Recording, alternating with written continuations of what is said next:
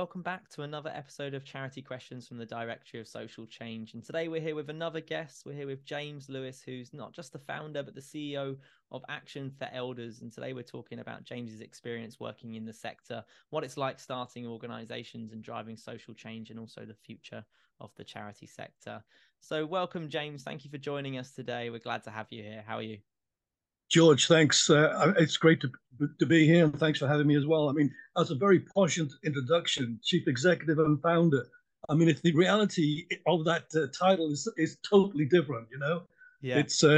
it's answering the phones, it's putting the bins out, it's all of those things that which you got to do in the sector. So, yeah, thanks for those titles. It's appreciated. No worries, James. So we are going to talk about you, and we're going to talk about the sector. But let's definitely talk about Action for Elders quickly, and just tell us a little bit about the organization, just so people can hear about that as well before we just get started.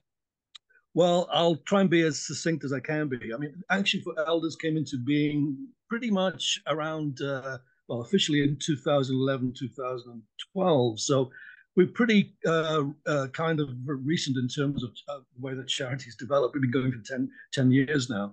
But before that, I was part of a think tank in Sheffield University that was looking at this, considerable problem. And it's not just in the UK, but it's globally as well, in that we have more people now over 65 than we have been born and under 5. So it was looking at the focus on longevity and how we could have a interaction in terms of, or intervention rather, in terms of ensuring that people whose healthy age is still statistically 63, but they're living to 85 and 87 on average, how we could help that process in terms of getting them to have a better quality later life.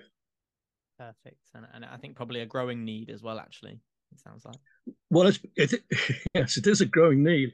I mean, it's been called the second biggest challenge that we face in society. The first one, of course, being climate change. But yeah, but it is a huge, huge challenge for us, and one that kind of dips in and out. Sometimes it becomes, newsworthy, and the next then it gets buried, and then it comes back up again, as it has done recently, because there's been a lot of new research on the interaction between the mind and the body and how that affects aging, which is good because, again, that's what Action for Elders came about and had a look at was the fact that if you had an outlook on aging which was positive, that would generally ensure that you could live longer.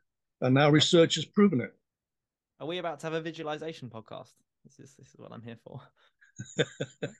Amazing. Yeah, no, James, I don't know that research that well, but I can believe that myself as someone that practices that kind of positive outlook. Nice. So this isn't your only experience in the sector, actually. So I'm just going to load this question up and just send it off and see where we go with this one, James.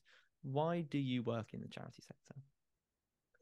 Well, George, I got to say that it didn't come naturally, and I think that there are three types of individuals that find themselves working in the sector. One is the individual who has a career and looks at it as being a career, and most of those are in cosmopolitan cities like London, etc., etc. Then you've got the individuals that want to give something back, and I never quite understood that term, but they're there. We have the same point at DSC actually about that term. Sorry to interrupt. And then the third type of individual, which is where I come in, was that everything is going quite nicely, you think, in your life, and all of a sudden you're hit by what I call an exocet, which is something that comes completely out of the blue, which affects you and changes your whole life. And with us, it was the diagnosis of a child at the age of 3 with a very rare form of cancer. Okay. So as a result of that life-changing experience, I decided to divert career paths, which was a heck of a risk at the time, and come into the sector. Wow. Yeah, and it's funny how you can view your life differently, isn't it, in a moment like that? And thank you for sharing, James. I'm sure there's some people out there that can reciprocate that. So getting to where you're at now then, and looking back at everything you've accomplished, what projects are you most proud of? And not necessarily Action for Elders specifically, but obviously if there's any projects there, then please share them. That sounds like one of those interview questions, doesn't it? You before the board, and what have you done which you're most proud of? My next one's going to be, where do you want to be in 5 years? Yeah, okay. So my answer to that really is that I'm still trying to look at something that I've been really proud of. I mean, I think that Horace Mann, who's the father of American education, I mean, he once said, "Be ashamed to die until you have won some victory for humanity." And I don't know whether I've won that victory for humanity yet. With the things that I've done, I suppose the focus is on uh, uh, implementing new and innovative programs in health and social care. And whether it was a pediatric oncology nurse in the community, or whether it's what we're doing today in terms of the combination of the mind and the body for improving older people's health. So those are the things that I think that if I was to look back and think, okay, what have I done that I'm really proud of, other than my family and being married for 45 years, Congratulations. Yes, thank you. It's that sort of focus. And actually, what was that? So you said Horace Mann. What was that quote again? I think that was really quite powerful, actually. Horace Mann, let's see, I can remember it. Be ashamed to die until you have won some victory for humanity. And that really kind of sums, a lot of what I focus on now. And what I believe in my belief system is that it's made a difference in my life. And it's broad as well, isn't it? You could take that a number of ways, but absolutely the charity sector lends itself to that, and social change in general. Or maybe, as we'll discuss later, not being a charity and still having that vision is something that's possible as well. So kind of alluding to what might stop somebody from being able to deliver social change then, have you found any barriers during your career that's maybe been making it harder to do certain things, and have you overcome those barriers in any way? Again, it's a very sounding interview, isn't it? Actually, it's a good point. Well, how long is this interview going to last, Josh? I think that one of the things, I mean, looking back when I started, and I mentioned the fact that if there has been a focus, it's been on the implementation of innovative health and social care services. You'd think that you'd be welcome with open arms to do that. But in fact, in the majority of cases, you're not. And I think, in my early days, obviously, having the death of one's child and then moving into the sector, there was a lot of opposition because I was introducing new services. And there was a lot of opposition to that, as if here he is, he's not going to last very long. He's got a lot of grief on his shoulder, and that's what's motivating him. So there was that sort of personal kind of attacks that I had throughout the career, in terms of, once you want to do something which is innovative, which you want to do something which is, you think is of benefit, which of course it is, it doesn't automatically mean that you're welcome, with open arms. And so that is a barrier. And I think that, one of the plus points of the sector is its diversity. Definitely. But at the same time, I think it's one of the negative points as well, because there's a lot of dare I use the word, duplication, and then there's not enough partnership going on between the organizations to find out, in terms of research, which is what we did with both the children's charity and with Action for Elders. We did the research, we did the mapping exercises, we found where's the niche that we can go into that will create a benefit to society, and I don't think enough of that is done. So there's a lot of I can go on, but let's leave it at that for the moment. No, I like that. It's a good point, isn't it? And we try to teach this at DSC. It's almost about not necessarily the charity itself, but the projects it runs, and those projects can be interchangeable with other organizations in some capacity. And can we put shoulder to shoulder with each other, actually? And silly things that we talk about at DSC, well, it's not silly, but you said the climate earlier. can we make a decision in marketing that's more sustainable? It might cost DSC money, right? But we're not creating a problem for another environmental charity by doing that, actually. And I like that vision, James. It's definitely something I buy into as well. So something here that's one of these questions that came from our director of policy, Jay Kennedy. And so something you might be able to answer, James, here, but we're talking about overseas charities as well. And so we're not sure about your 100% about your experience there, but we'll be interested to see what you think of this. So what's very different in the UK than elsewhere? Do you have an opinion on that, James? I have an opinion on most things, George. So, you're going to do fine. So, we're going to be fine then, aren't we? I'll be fine on that. I mean, my experience with overseas charities, I founded one in the US many years ago, so I have particular experience. And but again, it's different countries. I mean, in Europe, for example, where I was closely involved with a huge brand who tried to introduce volunteers, found it very, very difficult because the culture of volunteers in this particular country was unheard of. So, there are, whereas in this country, the UK, then we call it the voluntary sector. Now, I'm not a fan of that term, particularly, but there's no doubt that there is a culture of volunteering in the UK which doesn't exist in other countries across the world. I think that in America, again, my experience now that every country, every continent is different. It all has its kind of slight changes. But in America, there is an attitude which we don't get in this country, which is more, I suppose, business-like, corporate. The marketing elements of what you should be doing and how you should be running it is philanthropic. There's a culture of philanthropy there, which we are not really seeing in this country yet.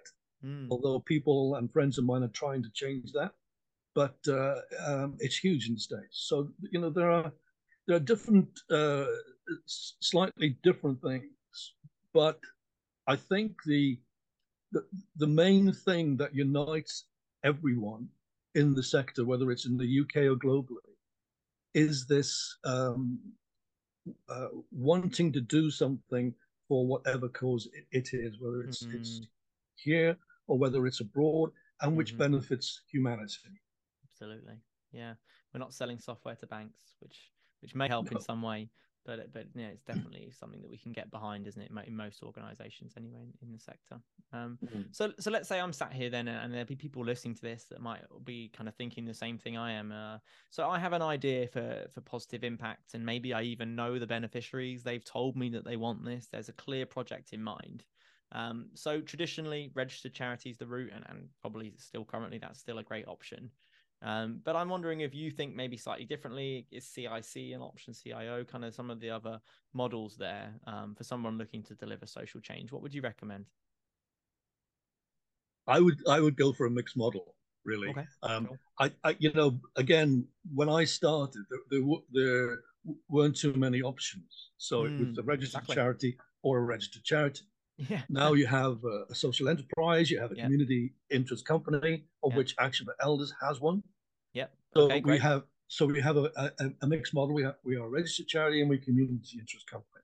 And I think that there are different vehicles for doing different things. So I would say to anybody that's starting off now, really investigate what the model can do and how flexible is that model. Is it the model you can work with? Is it the model that you can get funding with? Because that's really the bottom line here, because and each one has its positives and negatives, which is why I'm advocating the mixed model approach. Because again, if you're starting off, and I've started now three different charities from a standing start, and when I say a standing start, I mean zero, no money. Yeah. And so that is probably the most challenging and most difficult. And if you are a social enterprise or CIC in particular, then there are not many options for funding. And one of those options, of course, is a loan. Now, if you go down that route, you've got to service the loan. how are you going to service the loan? Because you're not technically, although some of the CIC models that I see now and businesses I see, they are producing products and things like that and selling, et cetera, et cetera. But a lot of CICs, well, I mean, charities, majority of them fail within 3 years.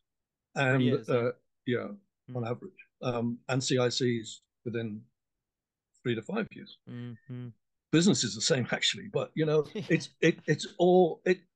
a constant challenge, particularly if you're starting something. It's not just enough to have an idea. You know, it's not just enough to have a business plan. I mean, again, going back to the early days, I mean, and this is how naive I was, because I come from a senior corporate background. So I knew very little about charities and how they worked. In fact, nothing at all, really. So, and I thought, okay, so we got this credible idea. You know, we've got a community, we've got a community nurse which does wonderful work. The money will come rolling in. Guess what? It didn't happen. So you learn a lot of lessons from that. And I mean, again, it's about really having the tenacity, the perseverance, the belief in what you're doing, and who will benefit from it. I mean, again, today, okay, so we've been going 10 years. We're facing huge challenges right now in the sector, challenges that I've never seen before. And many will not survive unless you have that tenacity, you have that particular skill set, I think, which separates you from everybody else. I find that, yeah. And we're going to talk about resilience later, and potentially we can dig into that then. So the CIC side of Action for Elders, what does that do? That was a form for predominantly trading purposes of commercial contracts. Yep. And so it has picked up a few commercial contracts because, again, we've got two entities. One is a registered charity, and the other one is as I said, the CIC, linked together by an asset lock. And even though they've got two separate boards, et cetera, limited human resources mean you can't focus on one without affecting the other. So what we are beginning to see now, what we started out, and the reasons for the CIC were to identify commercial partners and to have commercial contracts. So we've just picked up one with the prison service, and and there will be more like that. But it's more of a commercial animal rather than what the charity is. It's a charity. They're both there to meet a need, but in a different way.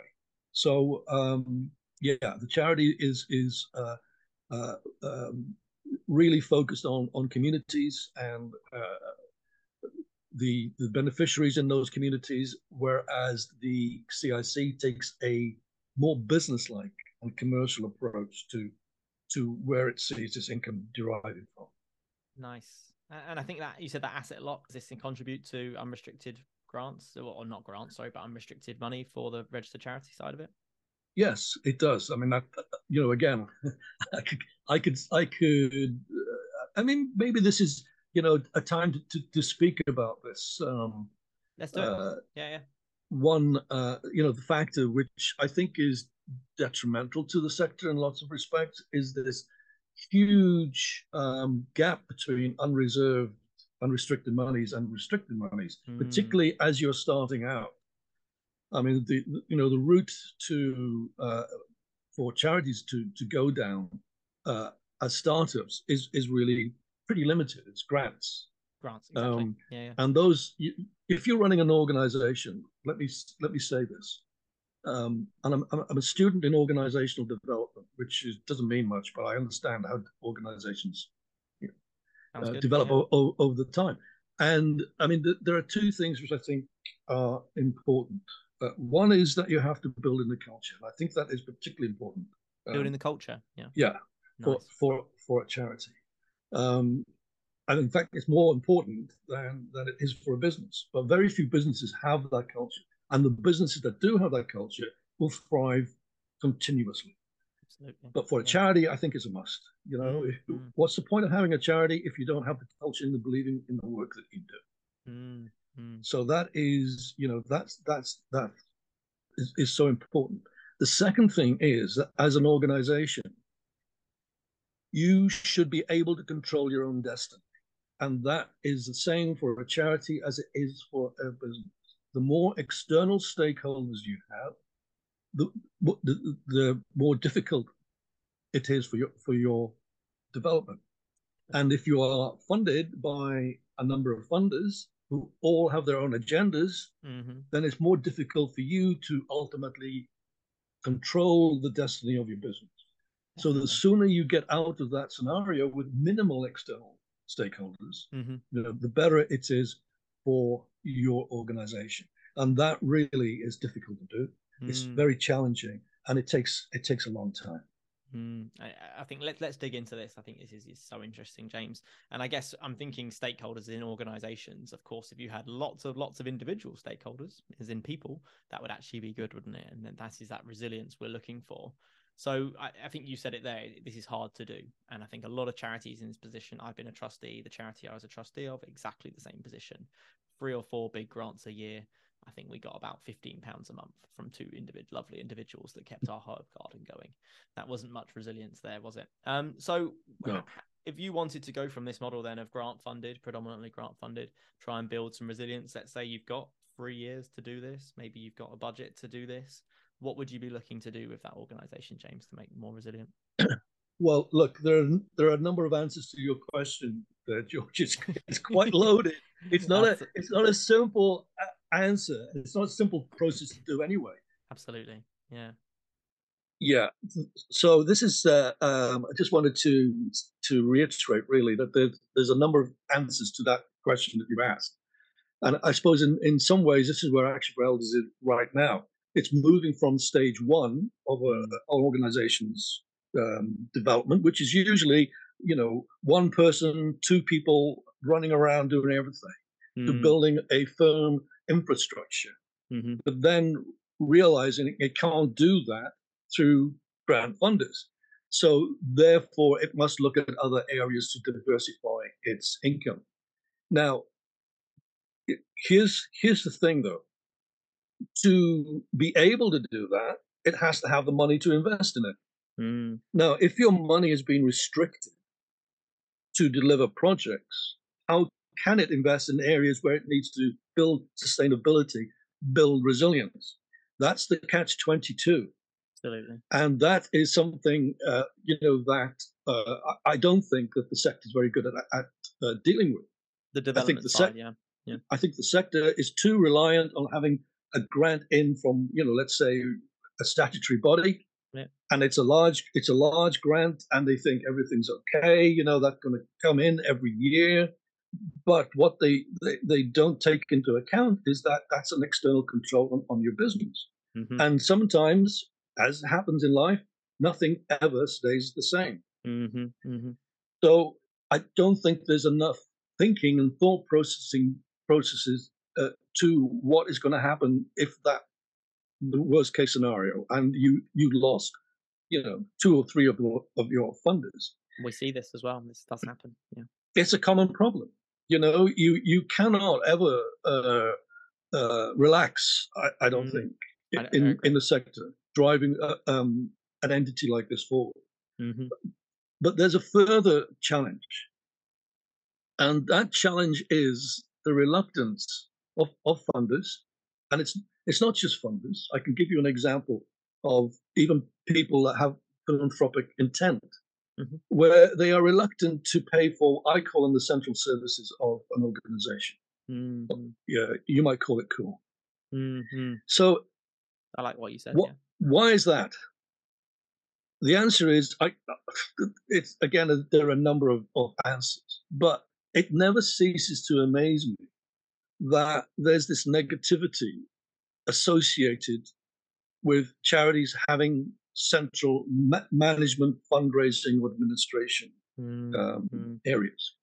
It's frowned on. Why is it frowned on? Because if you don't have those, the charity cannot develop, the charity cannot build itself, the charity can't have its resilience, and it comes back down to, why is it its reason for existence? Now, I understand that there are different levels of charities, and that complicates it as well. You've got your small local groups, but you got your medium size, and then you got your. I understand all of that, but at the same time, I think one of the ways to affect change is to educate, and we don't do enough education. We, as charities, we are, if you like, not strong enough, I think, at times to challenge why the heck don't we get core funding, central funding? I mean, even the regulator has produces negativity towards the sector. If you go into, you don't have to tell me that. Well, if you go into the website, if you look at Action for Elders, okay, you'll obviously see the level of our income and everything else, but also you'll see that there are no people here paid over £60,000. Straight there, it's a real kind of hits you in the eye. Why is that? What is that saying? Is that saying that any organisation that pays somebody over £60,000 is irresponsible? Or, they're doing something that they shouldn't be doing? Or because that's the impression that it's having, and then you've got the media picking up on that, and all the negativity of people in the sector should not be paid this, that, and the other. Of course they should. Are they effective? Is the organisation effective? That's the focus, not who's being paid what. Because the other thing you are.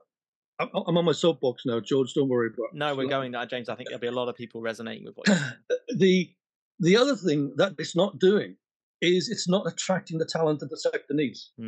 So, because who wants to have their salary floated around and say, or maybe I'm earning £80,000 or £90,000 and it's out there in the public knowledge, and people then thinking of it negatively.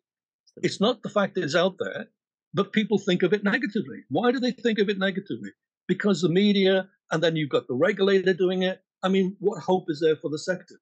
Those things have got to change.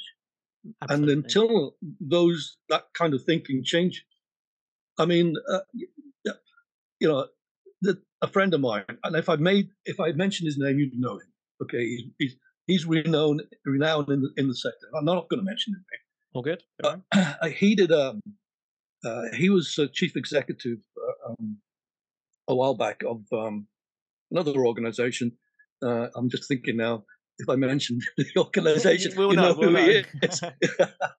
So anyway, I mean, he was focused on this why are people reluctant about investing in core and da-di-da-di-da.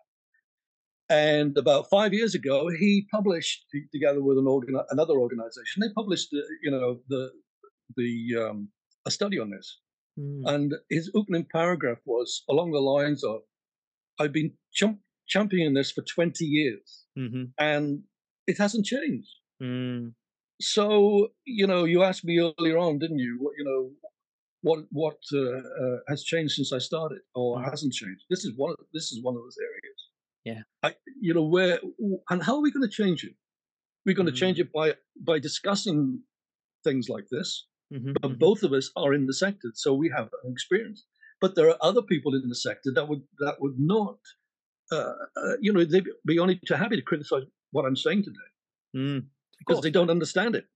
Well, so that, and until we have that sort of education, where you have to invest in these services, because it builds resistance, it builds sustainability. You have to pay people an appropriate wage, because largely speaking, they will drive the effectiveness of the charity forward. These are the things that have got to change in the sector, and we have to educate the public.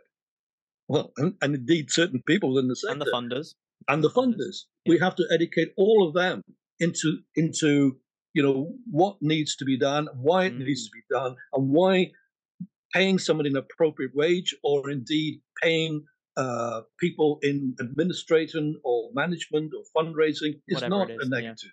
It is a way to build the resilience of the sector. Absolutely. And it's not 80% of the money goes to the cause, it's 100% goes to the cause. Correct. Absolutely, always.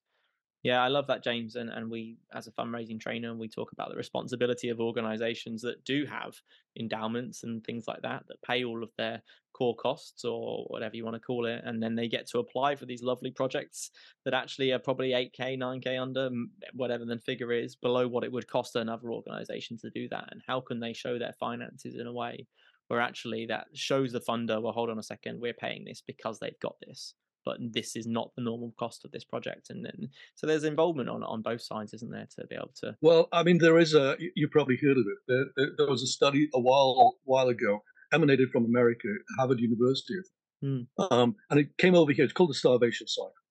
I presume you've heard of that. No, go And for it. I mean, maybe the no, okay. Well, the best you think. starvation cycle, it basically what it's saying is that charities will always not go for a full cost recovery when Mm, they're going for grant funding. Because the funder is controlling the amount of money that the charity can get. mm-hmm, So that's the first thing. They will always undercost what the charity, what the project is actually costing, mm-hmm, mm-hmm. because the limit of the monies has been Set. uh, put by the funder. Yeah, yeah. That's the first thing. And then the second thing is that they will always exaggerate what they can deliver. Mm, And the reason that they will exaggerate what they can deliver is because of the competition of other organizations they know are exaggerating what they deliver. And mm, it's called the starvation cycle. And the mm. starvation cycle, if you continue to do that, you will eventually, because you're continuing to lose money, you're trying to compete with organizations on a false basis, Mm. and it's a marvelous piece of research. And anybody that's watching this or listening to today, you just type in on Google the Mm. starvation cycle, and let's see what comes up. Perfect. No, I hadn't heard of that, James, and that makes a lot of sense. And I think even just the language starvation cycle, it feels like when I'm speaking to funders or fundraisers, that does feel like where we can be trapped anyway. Some of us, some organisations, anyway. So then this comes back to the resilience, then, doesn't it? And so I would teach an organisation that yeah, it'd be great to have endowments and things like that. That's a luxury for some organisations, but one way to build resilience, individuals having a base in your community that give and recognise. Would you say anything to that, James? Would you be looking to be, as a CEO and a founder of an organisation, are you looking to grow that part of your funding? I think we're looking to grow a number of parts of our funding, George, Mm, and that is definitely one area. But as I've mentioned, and I don't want to put people off, this is a really difficult and challenging thing to do. And I mean, we're just launching a thing now called Action Is, and mm, it's a branding for us, but it's about volunteers. mm-hmm, mm-hmm, And we are, but the way that we're doing it is slightly different, I think, mm, because one of the things that we've always wanted to do is if we're having a volunteer, then we want that volunteer to benefit from being involved in the organization and learning new skills and really beginning to connect and realize, this is of value. I'm getting value from it, and I am delivering value. So, and we've kind of wrestled with this kind of challenge, because what we didn't want to do is just put out there we want volunteers, mm. and then what we're going to do with them. Oh, you can move paper around in the office, or you make people a cup of tea. No, it's not that. Yeah. So anyway, we've come up with this, and we are going to focus on. I mean, there's a thing called the census framework. I won't bore you with that. It comes from a Don't piece of worry. research Census in framework. Yeah. Sheffield University. But right now, there's a lot of attention, and quite rightly, on loneliness. And Mm, loneliness in society is a real challenge. mm, And but it's different from social isolation. mm, Loneliness is a very personal negative emotion, and the way, or one of the ways to reduce loneliness, we think, is by in having people that are skilled in, again, I use the census framework, but their particular is a relationship centered piece of mm, research, mm, when you're talking to older people in particular. So it's learning those skills and having a one-to-one listening ear to build relationship and trust in that individual. And we believe that by doing that, we will help to reduce loneliness. Because what people, I think, in the main don't understand is that, yes, you can bring people in a group, and that has many benefits. But when the person goes away from that group, they go back to a lonely environment.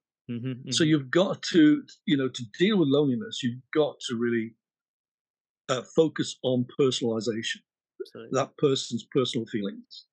So there we go. So we're going to launch that. But then by doing that, we hope that these people will begin to raise money for us or in the community.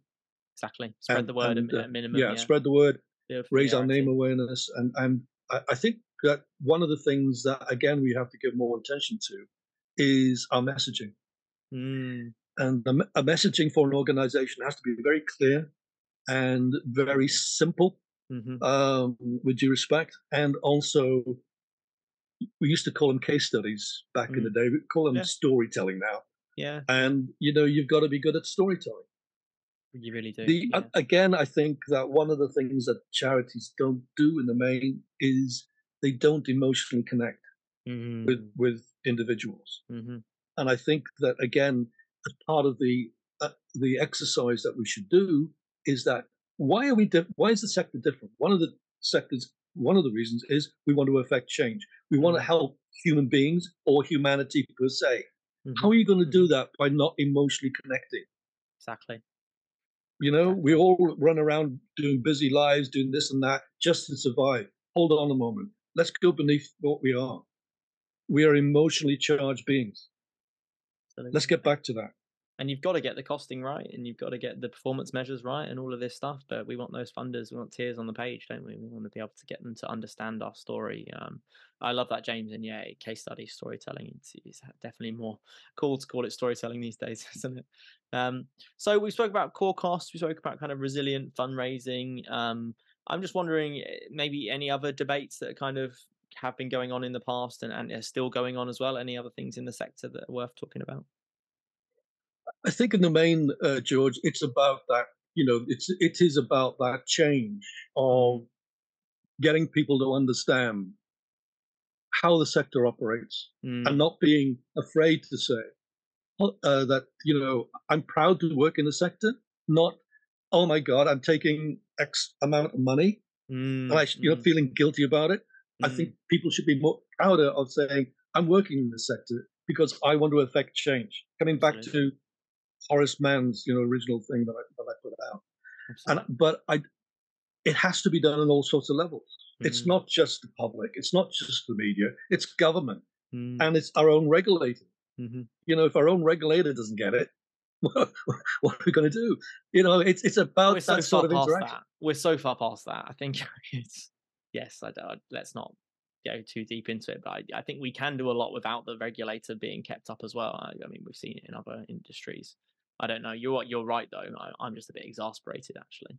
Like trying to get them to help us. There's a lot they could do, not simply, but there's a lot they could do, right? And there's a lot of low hanging fruit for them, and none of us have low hanging fruit left. It feels like in organisations, it's all big stuff. It's a difficult one, isn't it, James? Okay. Anything else? Any other kind of trends in the sector that are similar to the past? Nothing that I want to, keep. Yeah, I think we're getting to the end of that time. We've been. Let's future focus. Let's go one more, and let's think. So what about if an organisation maybe going into the future? Is there anything you're thinking about as the CEO of Action for Elders, and maybe on your horizon we need to be mindful of this coming up in the future? Are you thinking about anything like that, James? Well, the first thing, George, is to focus on the survival of where we are right now and building the resilience of where we want to be. I think sustaining what is and building what isn't is the strategy that we are following, and that is sustaining what is, building what isn't, and that's a very fragile balancing act. But you've got to look forward. if you've got something of worth, whatever it is, and you want to, with the work that you're doing, it's the same thing. You want that to be sustainable. The value of it. I mean, we measure everything that we do. And I think that's something, again, that charities should be doing more of, but don't, which is measuring their impact, measuring their social return on investment. And I mean, we've done it from very, very early days, and it's a very robust methodology that we use. But it's about really building on that, and then getting the funding that is necessary in not just one income stream, but a diversity of them, and ensuring that your organization is sustainable to actually progress through whatever challenges there are, because of you are adamant that the work that you're doing, both to individuals and society, is worth that pain. Love it. Amazing, James. And I'm sure there's a lot of people thinking this is why we do this, and maybe they've been prompted to go and do some more performance measures or to think about some resilient fundraising today. But ultimately, we are all connected by this drive for social change. And I think you've summed it up very nicely, James, and some definitely great quotes in there as well. And great to hear about your experience running, obviously, a younger organization for children, and then obviously now where you're at with Action for Elders. So as I say, thank you so much for being here, James. So a couple of jumping off points for people. There was a lot of research in there for people to kind of Google, which you said at the times. But also if people wanted to maybe learn more about Action for Elders, do you want to quickly give the website, and then also, James, where people can find you as well? Well, they can find me right here. So the website. Thank you, George, for allowing us that. We're on www.actionforelders.org.uk, and obviously we're on Facebook, we're on Twitter, we're on TikTok, we're on Instagram. Anywhere out there on social media, you can find us under @ActionForElders. Amazing. And thanks very much for allowing me the time to vent my frustrations. I won't call them anger. I'll call them frustration. But hopefully there are people that have listened to this podcast that can connect with what I'm saying, and if they can, I'm very willing to have a conversation with them further. You can find the email addresses for us right on the website, or even our phone numbers. But I really do hope that it has been a beneficial podcast in some way or other. Definitely, James. And I think sometimes even just giving people that emotional, finally people are talking about what we feel, and if that has resonated with you, just know that we're also having these conversations internally at Directory of Social Change. Our job is helping you to help others, and we do a lot of that by lobbying the government. So any stories you can bring to us and to me, George, or any of our team at DSC, we'd love to hear that as well.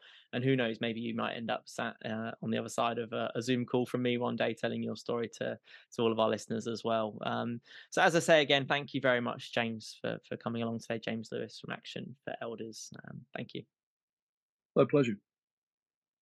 Thank you for watching Charity Questions by the Directory of Social Change. So this is the podcast where we bring charity experts to you and we ask them the questions that you provide us via social media. So if you want to get involved, please check out the Directory of Social Change on Instagram, Twitter, or LinkedIn. And of course, to hear more about this content and to learn more about Charity Questions, subscribe to our YouTube channel now, and of course, like this video to let us know if you enjoyed it. Thank you very much for watching. Cheers.